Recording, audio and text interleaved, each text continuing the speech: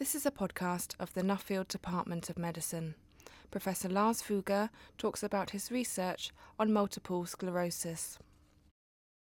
Hi Lars. What is multiple sclerosis and what causes it? So multiple sclerosis is a disease that is affecting the brain and the central nervous system.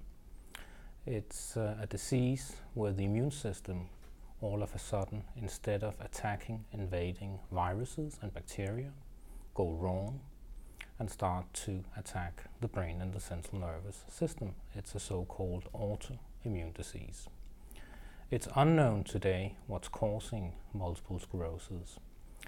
It's a combination of genetic factors, genes we're getting from our parents, and unknown environmental factors. Can you give us examples of these environmental factors? It has been discussed for many years which factors in our environment that could cause or trigger MS. So we should be careful when we talk about a single factor causing multiple sclerosis. We will have a combination of factors from our genes and from the environment. It has been speculated that Epstein-Barr virus is a triggering factor, and there's evidence to suggest this, but it's a minor risk factor. Apart from that, very few other environmental factors have been identified so far.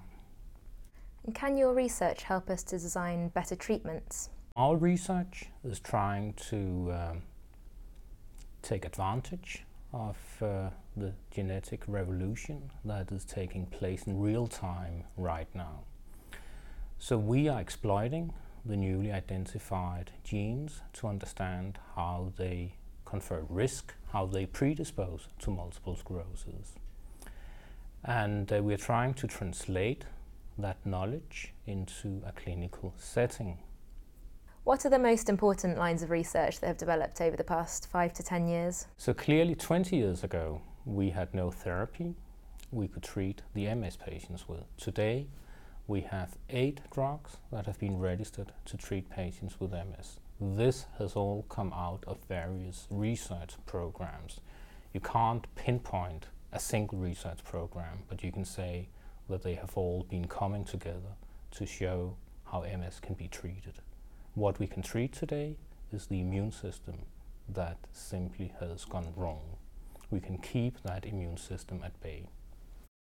And why does your research matter? Why should we put money into it? Our research is different from many other groups' research in the MS field because we are trying to understand in detail how various genes confer risk to MS.